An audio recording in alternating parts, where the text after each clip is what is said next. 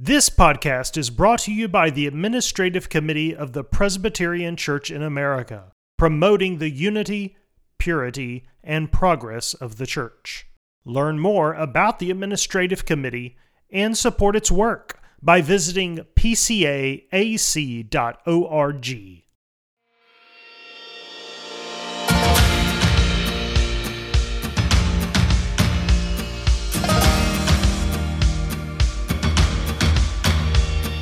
Welcome to Gifts and Graces.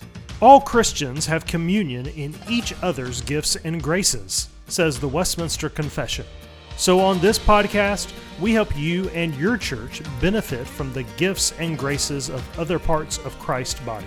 Each episode, we bring you a seminar, sermon, or discussion from church leaders across the country and around the world, designed to promote the unity, purity, and progress of the church.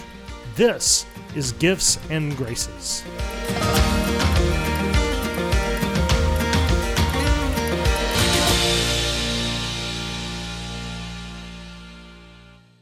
On this episode of Gifts and Graces, we get to hear from Timothy Fox on how we might think theologically about Bitcoin.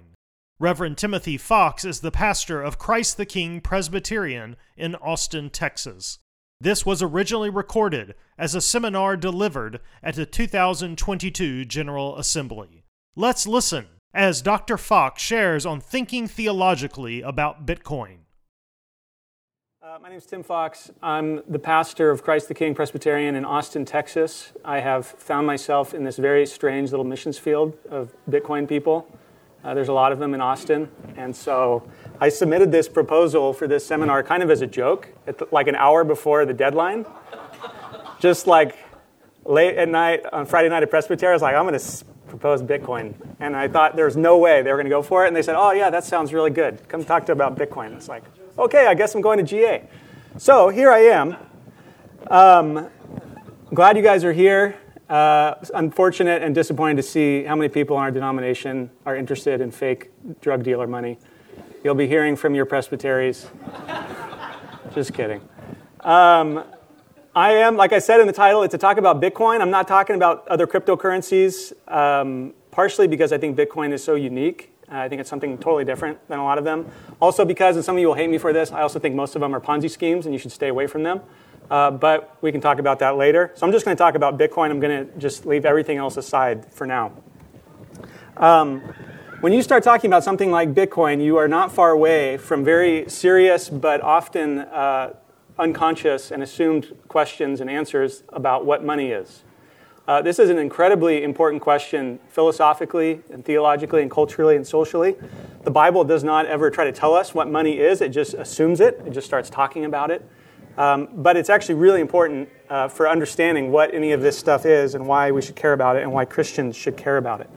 Money is a piece of technology. It's an invention. It's been invented all over the world by lots of different cultures. It's basically, when you boil it down, what it is a tool people have invented in order to be able to compare things. Something that I have with something that I don't have, but I want it. Especially if you don't have that thing that I want. What do we do if I'm a chicken farmer and you're a goat farmer, but I want bread? How do we figure out what to do about getting bread when you don't have it to give it to me? So money is something people have invented to be able to compare things.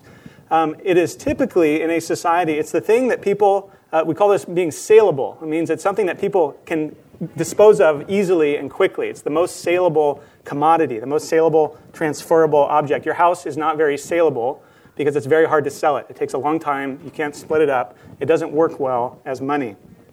Cultures and civilizations tend to converge on one kind of money for the sake of getting along with each other and agreeing with each other. Money is so important to our lives. It touches almost everything about our lives because it's not very far away from us just interacting with each other and carrying out our callings and our lives that God's placed on us.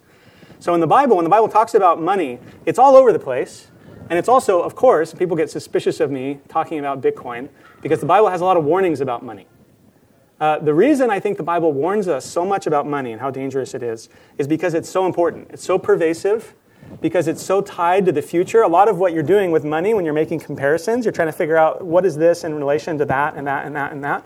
You're often doing it in light of the future because we don't know what the future is. And so people save money. They come up with things and they use them as money because they don't know what the future is going to hold. And of course, the greatest uncertainty of all is death. And so money, I think the reason the Bible warns about it, why it talks about it all the time, is because it's so important, it's so tied to the future, and because of those things, it so easily substitutes for God. We so easily think, oh, this thing is going to save me. This thing will protect my future.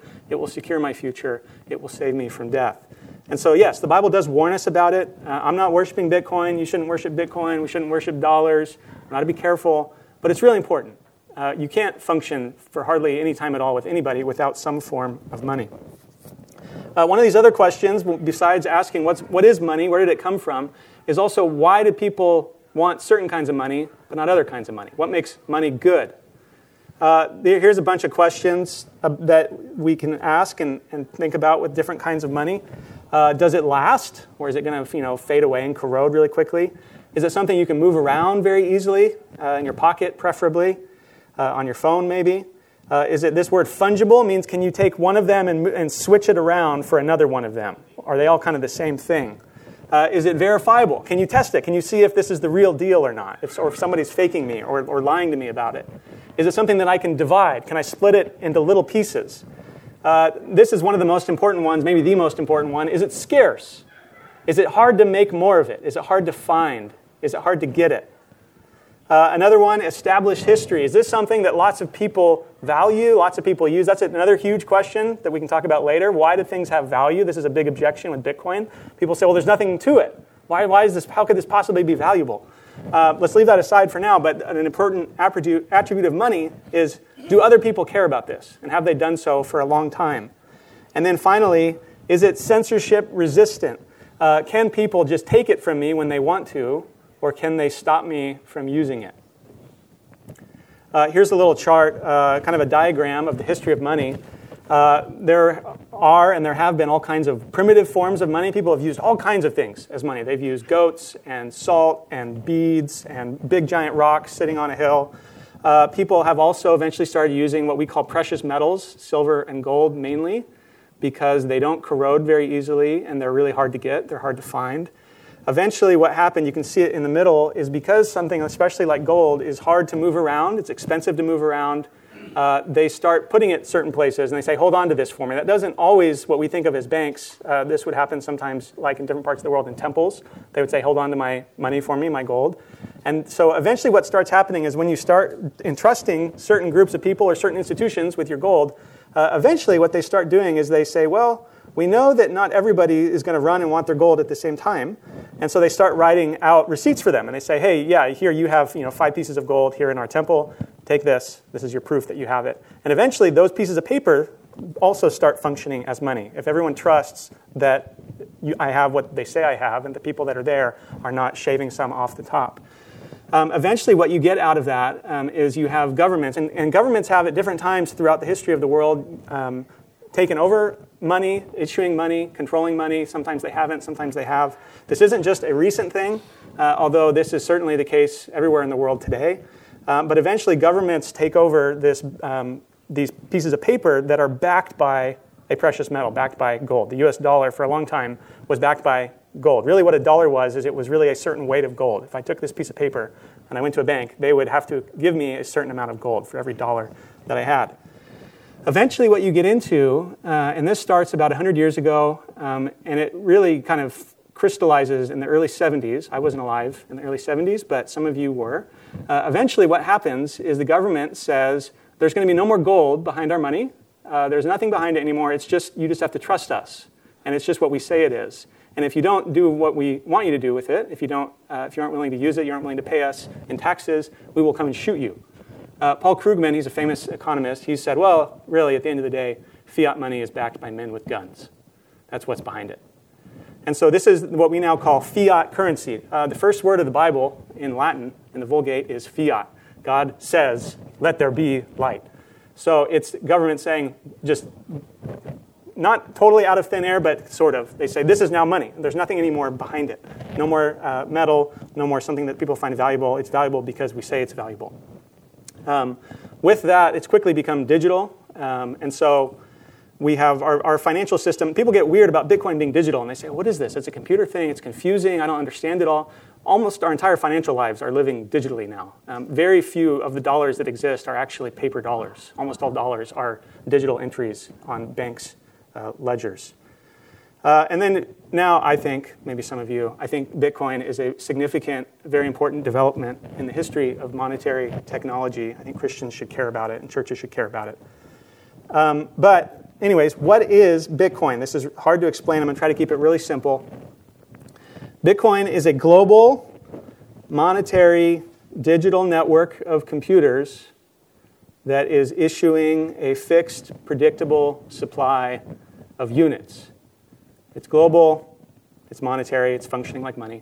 It's digital, it's a computer network. It's issuing a fixed supply of units. There's only ever going to be 21 million Bitcoin. And here's the one thing that's really, really important about Bitcoin. Nobody's in charge of it. There's no CEO of Bitcoin. There's no Bitcoin company. In that way, it's like gold. There's no one in charge of gold. Gold is just a thing that's out in the world. And so we call this being decentralized. There's no central computer. There's no central server. It's spread out all over the world. This network of computers, playing by the same set of rules, has money at the heart of it that it's getting paid out. That money that's getting paid out, so you have Bitcoin the network, but you also have Bitcoin the money that's being issued within the network. That money inside of the computer network is what incentivizes everybody on the network to play by the rules and not cheat on each other because they want to get the money. It's a lot easier and cheaper to play by the rules to get the money than it is to try to cheat and steal from one another. You have three basic pieces to what Bitcoin is. You can see it on the triangle up there. You have these things called keys. And so what that is basically it's kind of like a password. You can update the record of Bitcoin. We call this the ledger. You can update the record if you have a private key that only you know, unless you share it to somebody, get with somebody, or you give it away on accident. Only you know this key. Nobody else knows it. No one else can figure out what it is. It's impossible to guess. And so you can take that and you can apply that to a certain transaction. You say, I want to move from A to B. You apply your key to that. And then that goes out to the whole network and it says, okay, I now have permission to move this around. And they can check to see that I'm not trying to cheat. So what these keys show up in a couple ways in the Bitcoin world. But it's something that is really hard to guess from the front end. It's really hard to just kind of try to figure it out. But once you've done it, once you've applied it, it's really easy for everybody else to see, oh, yeah, he did that. You can verify it with no cost. It's very easy to do so. In some ways, it's kind of like if you're reading through a mystery story and it has all these details, and you're saying, what is this about? I don't know how this happened. How did this guy get murdered? And then you get to the end and you say, oh, okay, yeah, that's really easy. I can see what happened. It is really hard from one end, but it's really easy from the other end. There's a couple ways that shows up in Bitcoin. So that's one piece. That's the keys, your private password that shows I can spend this. I can move the stuff that's located here and here. You also have these computers called nodes. These are simple, relatively cheap, and small computers that are each containing their own record of everything that's ever happened in the Bitcoin world. So this is what we call the blockchain or the ledger. The Bitcoin system itself is quite simple. It's easy to store. You can spend a couple $100 and have one of these computers running and keep your own copy. So you have tens of thousands of these computers around the world that each have their own copy, and each one of those little computers is recording new things that happened, and they're also validating things that happened. They're checking to make sure, are you playing by the rules? They're doing it automatically. And they update each other every 10 minutes. All over the world, every 10 minutes, they all get on the same page with each other. They all agree with each other. So when I want to spend some of my Bitcoin, I use my private key. I go to the nodes and I say, dear nodes, I would like to spend this money. And I tell them, and they check, they make sure that I'm not cheating and I'm not lying with my key. And if they can see that, what they do is they then send my transaction to another kind of computer that's called a miner. So this is the third piece of it. The miners are a different kind of computer. These computers, all they do all day long is they sit around guessing numbers. They work really, really, really hard, and they're trying to get very close to one random number. Whatever one of these computers gets right as close as it needs to be to this random number wins. They get to discover the next piece of the record, and we call that the next block. So these computers have to do a ton of work. It takes a lot of electricity, and the more of them that are competing against each other, the harder it gets, and the more electricity you have to spend to do this. But Bitcoin will adjust itself every couple of weeks to get more or less difficult to guess this number based on how many people are trying to find it. So it'd be like gold. If lots of people went out to find gold, and the gold knew you were coming, and it said, oh, they're all coming, I'm going to go deeper into the ground. Or if people gave up, they said, oh, this is too hard. And gold would know and say, oh, I'm going to go closer up to the ground and make it easier to find me. Bitcoin's doing that every couple of weeks. So the miners are trying to find the next piece of the records, and as they are looking for it, they are bundling together all the new transactions that people want to send out around the world.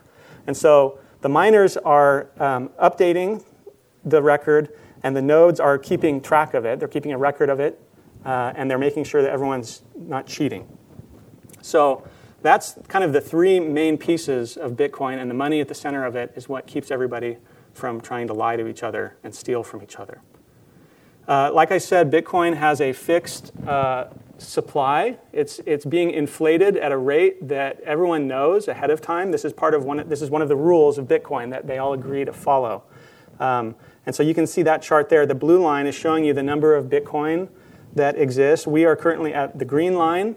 90% of every Bitcoin that is ever going to exist currently exists. We have about 100 years to go to get the remaining 10%. Every 4 years, you get half as many as you did before. So you have this fixed, predictable schedule of how much there's going to be. You know that in 100 years, I'm always going to have this amount of Bitcoin out of a certain amount. So that's what Bitcoin is. Why? Why should we care about Bitcoin? The first thing is this issue of inflation. In our world, we call this fiat world, fiat economics, fiat money. Central banks they try to control how much banks charge each other for lending to each other. They try to keep this number usually pretty low. They keep this. So when you hear about the Federal Reserve, the interest rate is this or the interest rate is that. What they're doing is they're monkeying around with creating money or destroying money so that banks will charge each other a certain amount to lend to each other. When you keep interest rates low, you are implicitly encouraging people to go out and spend their money, and you're encouraging banks to lend out their money because they want to find ways to make money because they can't make that much money lending it to each other.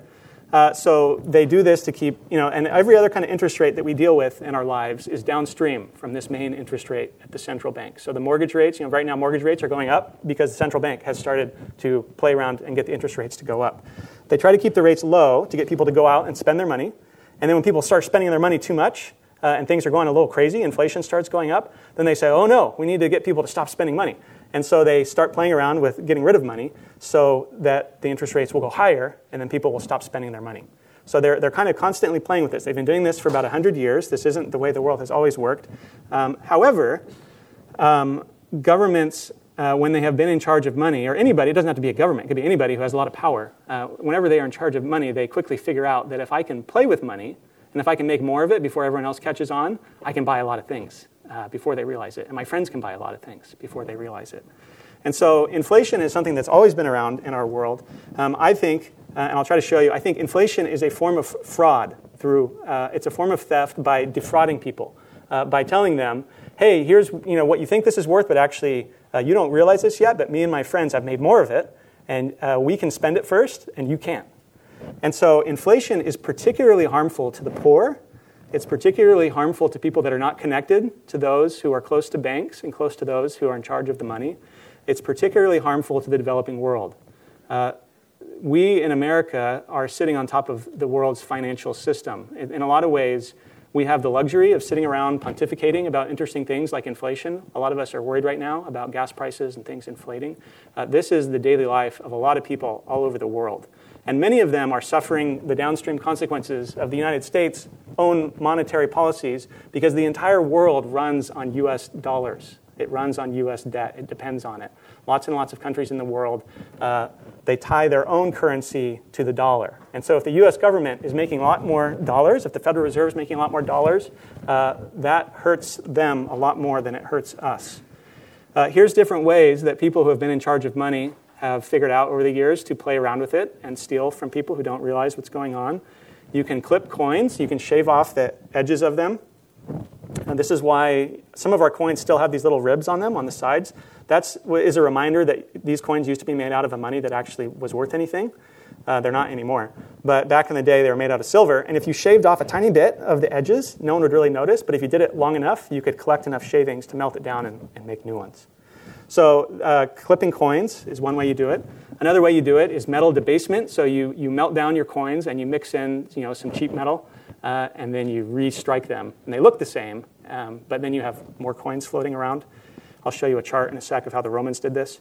And then finally, the way it works in our world is through printing money. They're not literally printing money. This is done by pressing buttons on a computer, but the thing ends up being the same.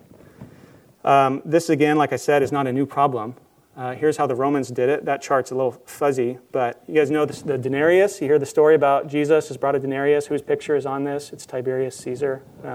So that denarius, that's the main silver coin in the Roman Empire. You can see here, over 300 years, 400 years, they slowly, until the end, they really went crazy. They got rid of all the silver out of it so that they would have more of it. You collect your taxes, you melt it down, you send out more of it, but first, of course, you make sure you spend it. Make sure your friends spend it before anybody else knows what's going on. By the time you get to the guy on the street selling his tacos, he now has to raise his prices, or he has to make his tacos smaller so that he doesn't make his customers mad. The dollar has been doing the same thing. Here's a couple of charts looking at the same issue from two different directions. The first one on the left, the Federal Reserve was created in 1913. They are the bank of banks. They are the ones that play around with these interest rates, and they create money, and they get rid of money in order to affect it. Here's what it looked like. $1 in 1913 when they started, compared to now what a dollar is worth, kind of hovering around 3 or 4 cents. Another way to look at it, the chart on the right, is starting in 1792. This is when the U.S. dollar was started. How much? Think of $100 in 1792, and then how much money do you need to be able to buy the same stuff that $100 back then bought? So right now, you can see on the top right of the chart, you need about $3,000 today to buy the same thing that $100 would buy you in 1792. You can see there, about 2/3 of the way through that chart, it's just kind of bumping along around $100. It didn't really change. You could save up your money, and you could know that in 50 years, I can still buy the same thing, or even less, with this money that I saved today. You do have a couple of bumps there. Those are centered around wars. Governments typically print a lot of money because war is very expensive. Fiat money makes it easy to make wars last a lot longer because you can print a lot more money before anyone really realizes what's happening. But then you can see about halfway through the chart, the Federal Reserve is created, and then a couple other things happen that kind of detached the dollar from anything valuable behind it. And then that last little line there, that's the early 70s. Things went off to the races ever since then. This is a quote from an economist named Mises. One of the privileges of a rich man is that he can afford to be foolish much longer than a poor man. Here is the U.S. monetary supply since, I think this is like 1953. Anyone here born in 1953? Remember all the things you used to be able to buy with $1? 1953. Anyways, here's what's happened. This is the amount of money and the amount of dollars that have been created. Look down that thick gray bar on the right, not all the way to the right. That's the financial crisis of 2008. Remember when everyone got really mad because they bailed out these banks and they told everyone else to take a hike, and we couldn't believe how much money they had printed to help these banks out? That tiny little blip there, that's how much money they created to give to those banks that we all got so mad about. Okay, now look at this thin gray line on the far right. That's COVID. They completely opened up the fire hydrants on money. They said we need a lot of dollars because they were really scared, and so they just sent money out like crazy. And they didn't ask for it in taxes. They didn't go out and find gold. They just created it and they issued it. And if you were closer to the fire hydrant, you got more of it. If you weren't, too bad, so sad. You got to deal with it. Here's your stimulus check. Deal with it. There's been a 40% jump since COVID began in the amount of dollars that exist. That's a lot of dollars. Here's a little blip on the bottom about my church. When I started at my church in 2016, after 15 years, our church had painstakingly saved $200,000 for a building someday, we hope and pray. We earned about 0.1% interest over the last 6 years on that. In today's dollars, it's worth about $164,000. Inflation has eaten $36,000 of our church's money We've tried to be careful and good stewards by just sitting on it in cash. We didn't want to be spending our time as elders trying to manage investments. But we've lost a lot of money just letting it sit there. Yeah, there's something. Like I said, this is not just a U.S. problem. A lot of us are now kind of waking up to it. Many of you were around in the 70s and the early 80s when this was kind of going on also. For some of us, like me, you haven't really been alive for this. But again, it's in some ways, the financial system in the United States is not great, in my humble opinion, but it's a lot better than other places. The entire world is dealing with this all the time. Here's the inflation outlook for the entire world. Venezuela, 500% inflation next year. Argentina, 51%. Turkey, terrible inflation right now, 60%. Sudan is on there. Zimbabwe. This is a horrible problem, and it's something, like I said, that hurts poor people the most. Wealthy people can afford more to deal with the problems and the hassles of higher prices, and they have more savings to cushion themselves. If you're living at a subsistence level, inflation means you starve to death. Okay, here's something to scare everybody. Here is a chart of stock indices from around the world. The blue one on the top is the American stock market. Woohoo, go America, we're beating everybody. This begins right at the peak before the 2008 crash. So you can see there on the left, that's the 2008 financial crisis. You see that big dump. And then that really sharp line straight down towards the right, that's COVID. And then the stock market blasted off. They unleashed a ton of money into the financial system. And a lot of people ran out and they bought stocks and houses. So the prices of those things went up like crazy. And then starting at the end of last year, beginning of this year, it kind of all started turning over. This is up through late May. It's gone down another 7% or so since then. Okay, so from 2008 at the peak until late May, the U.S. stock market went up 179%. That sounds pretty good, right? We look at our stock portfolios and we think, oh, we're doing pretty good. I'm going to be able to retire okay. Okay, the chart I'm about to show you is the same exact chart, except in 2008 dollars. So taking into account the fact that they have printed a ton of money since then. So when you take that into account, you take into the fact that they have printed a lot of dollars since 2008, the return in the U.S. stock market goes from 179% to negative 3.2%. The numbers on paper are much higher, but when you compare it to how many more dollars are out there floating around, it's actually gone down a little bit.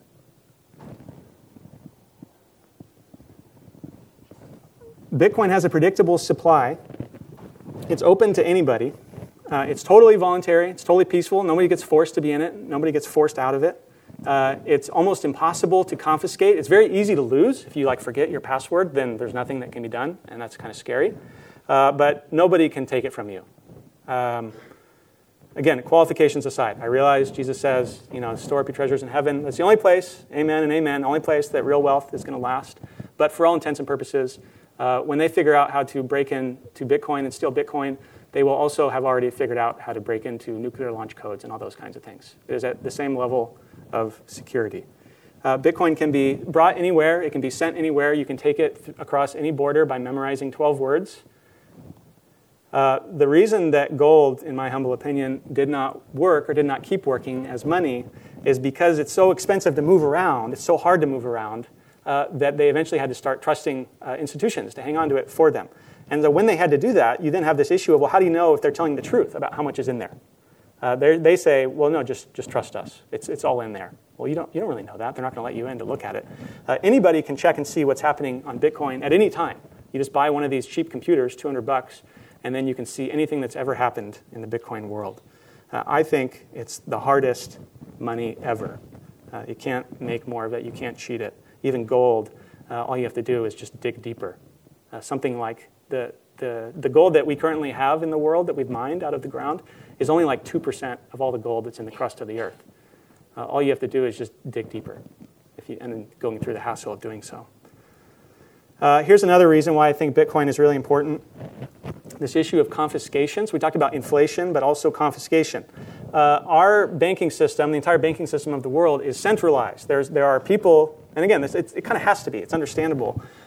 They have to kind of keep a central record of everything that's happened. It's not distributed. It's not decentralized. We don't all get to keep our own record of where all the dollars are in the world. Any transaction, any account can be blocked. Anything can be reversed. Bitcoin is decentralized. It's trustless. You don't have to trust anybody. It's trustworthy, but you don't have to trust anybody else, and you can't be blocked out of it. Lots of people in recent history have managed to hang on to their wealth because they had some money in Bitcoin instead of people blocking them out of their banking system in their own country's currencies. This happened a few years ago in Nigeria during protests against police brutality. The government blocked a bunch of the protesters out of their banks. They said, you can't have your money anymore. We don't like you. In Russia, they have blocked the assets and taken the assets of political opposition parties. Ukraine actually did the same thing this week with their main opposition party. In China, a lot of us have heard about their social credit system. You can be blocked out from spending money if they don't like you. In Afghanistan, I was just reading a story about a group of women who were working for Bitcoin and were able to take the Bitcoin out of the country with them because they were often blocked from owning any money at all just because they were women. And then finally, places like Canada, you can be blocked out of the financial system for honking. This is a little chart of back to this issue of salability, the ease with which you can sell something or exchange something. Remember, money is the most saleable thing around, usually, unless you're being forced to use something else. The dollar has been really good at salability through space. That means it's really easy to transfer around the world. I can send dollars all over the place, paying a relatively small fee and waiting a couple days. You can send money just about anywhere. It's really easy. This is a lot of why governments moved away from gold, because their government money system was easy to transfer. It's easy to move around. Gold was not good at moving through space, but it was really good at moving through time. If you saved up in gold, you knew that you were going to be able to buy more or less the same thing, or even more, later on down the road. So dollars have been really bad at that. Dollars have lost lots of value over time. Gold was good at hanging on to its value over time, even though it was really bad at moving around in space. This is the PCA. This is General Assembly. So let's talk about the Bible a little bit. Here are some verses about the importance of saving. Precious treasure and oil are in a wise man's dwelling, but a foolish man devours it. Proverbs 27 says you should pay attention to your stuff. Keep an eye on what's going on with it, because it will disappear on you if you don't. There's a Christian imperative to, and I'll say this, our larger catechism talks about the imperative to maintain other people's, but also your own wealth, to keep an eye on it, to keep it from disappearing on you. One of the main tenets of modern economic theory is that saving is bad and consumption is good. And so we have to do what we can to get people to spend their money. And so this is where you get totally crazy things like negative interest rates. We haven't quite gotten there in the US, but this has been going on in Europe for years now, where they so want people to be outspending their money that they will actually charge you to keep money at the bank instead of paying you interest. High inflation, there's a rationale behind it. There's a reason they're inflating the money, and it's with good intentions. They want people to go out and to spend. They don't want it to go down. They're afraid that if people save up their money, then the economy will slow down. The Bible teaches us that saving is a good thing. It's a wise thing. And, it shouldn't be the focus of our lives, but it's really important. We should be saving for the future, and we should have serious questions about consuming and living for the present. Here's that economist, Mises again. Inflation encourages a mentality of immediate gratification that's plainly at variance with the discipline and eternal perspective required to exercise principles of biblical stewardship. He was Jewish, such as long-term investment for the benefit of future generations. Economic injustice, a huge theme all over the Bible, especially the Old Testament prophets. We have this issue of theft. So in Judges, you repeatedly have these regimes that are hanging around that have taken over, and they said, we're in charge now. We're going to take your money, and we're going to take your crops, cough it up. And so then you get guys like Gideon, who are threshing his grain in a pit in the ground so that the Midianites don't realize what he's doing, and he can hang on to more of his grain. 1 Kings 21, King Ahab decides he wants Naboth's vineyard, exercises a little bit of eminent domain. He steals it from him. Micah 2:2, they covet fields, they seize them, and houses, they take them away, they oppress a man in his house, a man in his inheritance. There's something particularly egregious about robbing the poor, but robbing people that have an inheritance, robbing people that have a house is also sinful. And the Bible does not say, well, it's okay as long as they're relatively affluent. 1 Samuel 8, of course, you have Samuel warning the people of Israel, we really want a king, we really want a king. And he keeps saying he's going to take. That's all he's going to do. You really want this king? Yeah, we really want him. Are you sure that we want him? He's going to take 10% of your stuff. You're going to be his slaves, basically. Yeah, we really want a king. Human kings tend toward taking. Another form of economic injustice in the Bible, fraud. Don't oppress your neighbor or rob him. Don't hang on to the wages that you've promised to somebody and say, oh, never mind, I'll pay you this later. People prefer things now more than they prefer them in the future. And so if they think they're going to get it now, but you tell them, actually, you can have this later, that is a form of stealing from them. James talks about it. Jesus nails the scribes for doing it to the widows. They're devouring widows' houses. Lots of good intentions, lots of promises about, oh, here's what we can do to help you. But actually, they're bent on taking from these poor people. The Bible on inflation, perhaps a little bit of a stretch. You can disagree with me if you want. Remember the story in Exodus 5 where Pharaoh gets mad at the Israelite slaves and he says, well, here, how about this? You can make the same amount of bricks, but you have to go get your own straw. And so it's kind of a backwards kind of inflation. He's saying you have to do more work to get the same output. And if they do less work, or if they do the same work to get less output, then he says, then I'm going to beat you. And so it's a roundabout kind of inflation there.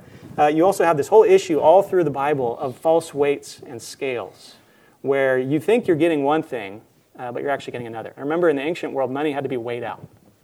The names for money, for units of money in the Bible are typically also used as weights. So things like a shekel or a talent, those function as a unit of heaviness and weight, but also of money. And so God says, I hate it when people are selling something and they're cheating. They've got their thumb on the scale, and so that they're taking from you when you don't realize it. Shows up all over the prophets. Here's our larger catechism. Has a lot of things to say about all this kind of stuff. What is the sixth commandment? Don't murder. What does it forbid? It forbids neglecting or withholding the lawful and necessary means of the preservation of life. It forbids oppression. Forbids whatever leads to the destruction of the life of any. Very interestingly, when they give proof texts for that phrase there about destroying someone's life, it cites one of these Old Testament laws about accidentally ruining somebody's property. And so the Bible, of course, places a much higher premium on humans and their lives than it does on their property, but it has a very high regard for their stuff. It doesn't say, oh, who cares? It's just property. Don't you have insurance on that or something? No, actually, when you ruin someone's stuff, even if you do it accidentally, there's a sense in which you're destroying their life. Because people's property, people's money, is an expression and a concentration of their work and of their diligence. You have also, too, the eighth commandment, of course, don't steal.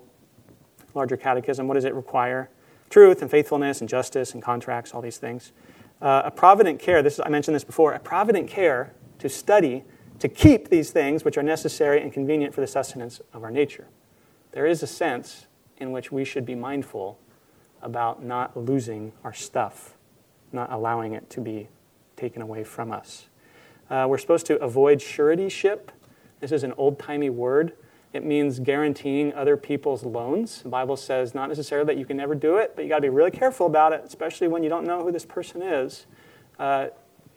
You could argue that our entire financial system is based on suretyship. Our money is really credit. It's not actually something of value. It's U.S. debt. The way the Federal Reserve creates money is actually by creating debt, is by promising people, I'll pay you later.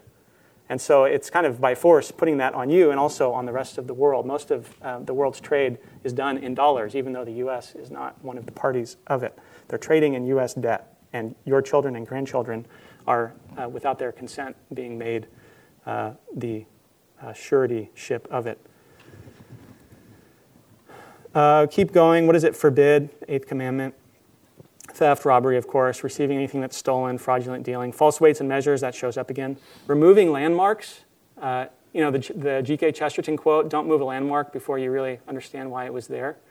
We've been playing around with money for a long time, kind of shrugging our shoulders at the way they used to do it and saying, well, who cares? We're smart now. We can figure it out. We can do something better. The party will never end. This time it's different.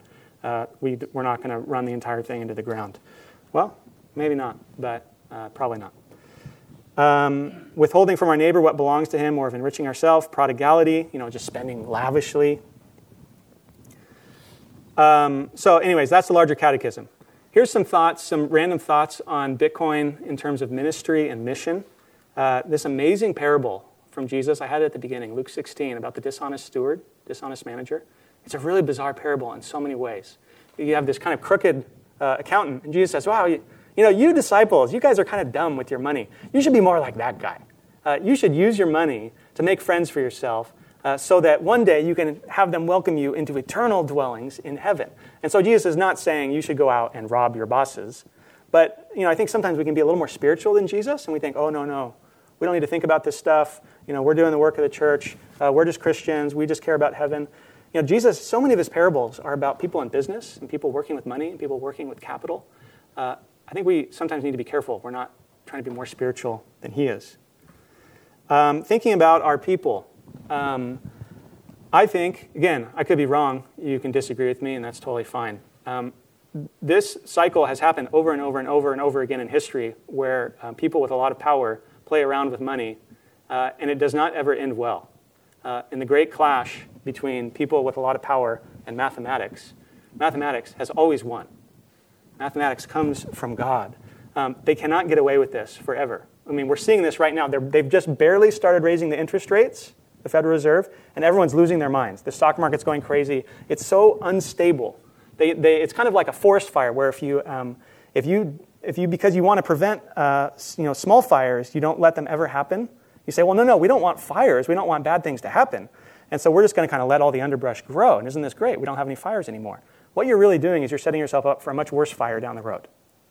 And so by them constantly rushing in and dumping money in to try to rescue banks and rescue people and rescue systems, they're kicking the can down the road endlessly. And this will not end well. There's great suffering coming.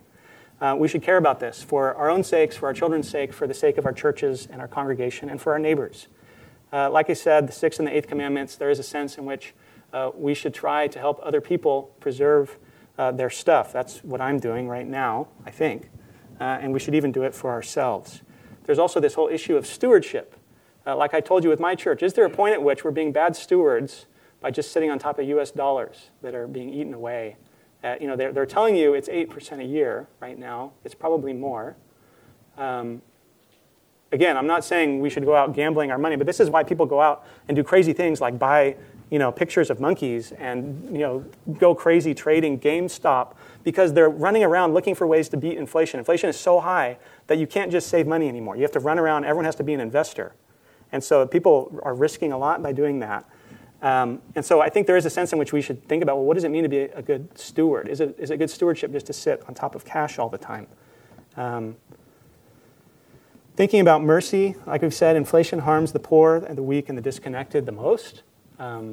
We need to be thinking about them and trying to help them. It also, this system of inflation where I know that my money is going to be worth a lot less tomorrow than it is today, that automatically incentivizes you to live for right now. It lives for seeking pleasure right now, and there's all kinds of problems that come along with that. We all really like this book, When Helping Hurts, that came from some PCA guys. One of their big things is if you really want to help the poor, you're helping them learn how to support themselves and their families, to rebuild their relationships and their lives. A financial system where your money and your wealth are evaporating every day is not a system that encourages people to think very long into the future. Thinking in terms of missions, Bitcoin is something that you don't need anybody's permission to send it around the world. You don't need anybody's permission to take it anywhere in the world. You could take it to the moon if you want to. Nobody can take it. It's very hard to steal. There's a lot of possibilities here. There's a lot of really neat things being done around the world and through Christian ministries trying to help Christians who are being persecuted to be able to hang on to their wealth and their possessions instead of getting blocked out of their financial systems. A lot of cool things here. And again, Bitcoin's not the only way to do this. But some really cool things here in terms of being able to send money to people on the field back and forth. In terms of evangelism, so I'm a pastor in Austin. Austin's a very big tech city. There's a lot of Bitcoin people there, a lot of kind of crypto, high-tech companies. I have found myself in this very strange little missions field there where I've started hanging around with Bitcoin people. And it's just been the most wonderful, fun little thing. One of the best things I've done in ministry. I've had the best evangelistic conversations with these guys that I've had in years. And I don't quite know what it is, but there's a lot of Christians interested in Bitcoin. And a lot of the people who are not Christians are very interested in spiritual things in a way that I haven't seen in a long time with people my age and younger. They tend to be starting to ask these questions about what money is and the kinds of questions that Bitcoin raises for people. They tend to get very interested in what's true and what's real. How do people used to do things? Why are things so messed up now? Why are we all living for now? Why are we all consuming like crazy? They're very interested in history. They're very interested in the future because they're starting to think more about the future because they know that this thing is going to last into the future instead of disappearing while they're standing on top of it. And so it's just, with that, there's a lot of really bizarre, weird kind of idolatry. There's a lot of people that basically treat Bitcoin like it's God. And so don't do that. Be careful about that. But it's just this, it's a really neat community. And so if you have any of these people around, there's a handful of cities where this is a bigger deal than others. And you probably have younger people in your church, or at least people they know, who are pretty deep down the rabbit hole on some of this stuff. I've just found it's a wonderful field for ministry and for evangelism and just talking to people who are asking very serious, good questions about life.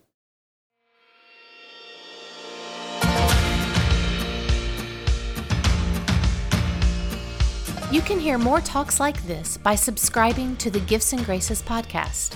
You can also hear more content like this by attending a seminar at General Assembly. They are free and open to the public. Find out times and locations by visiting pcaga.org. Thanks for listening to Gifts and Graces.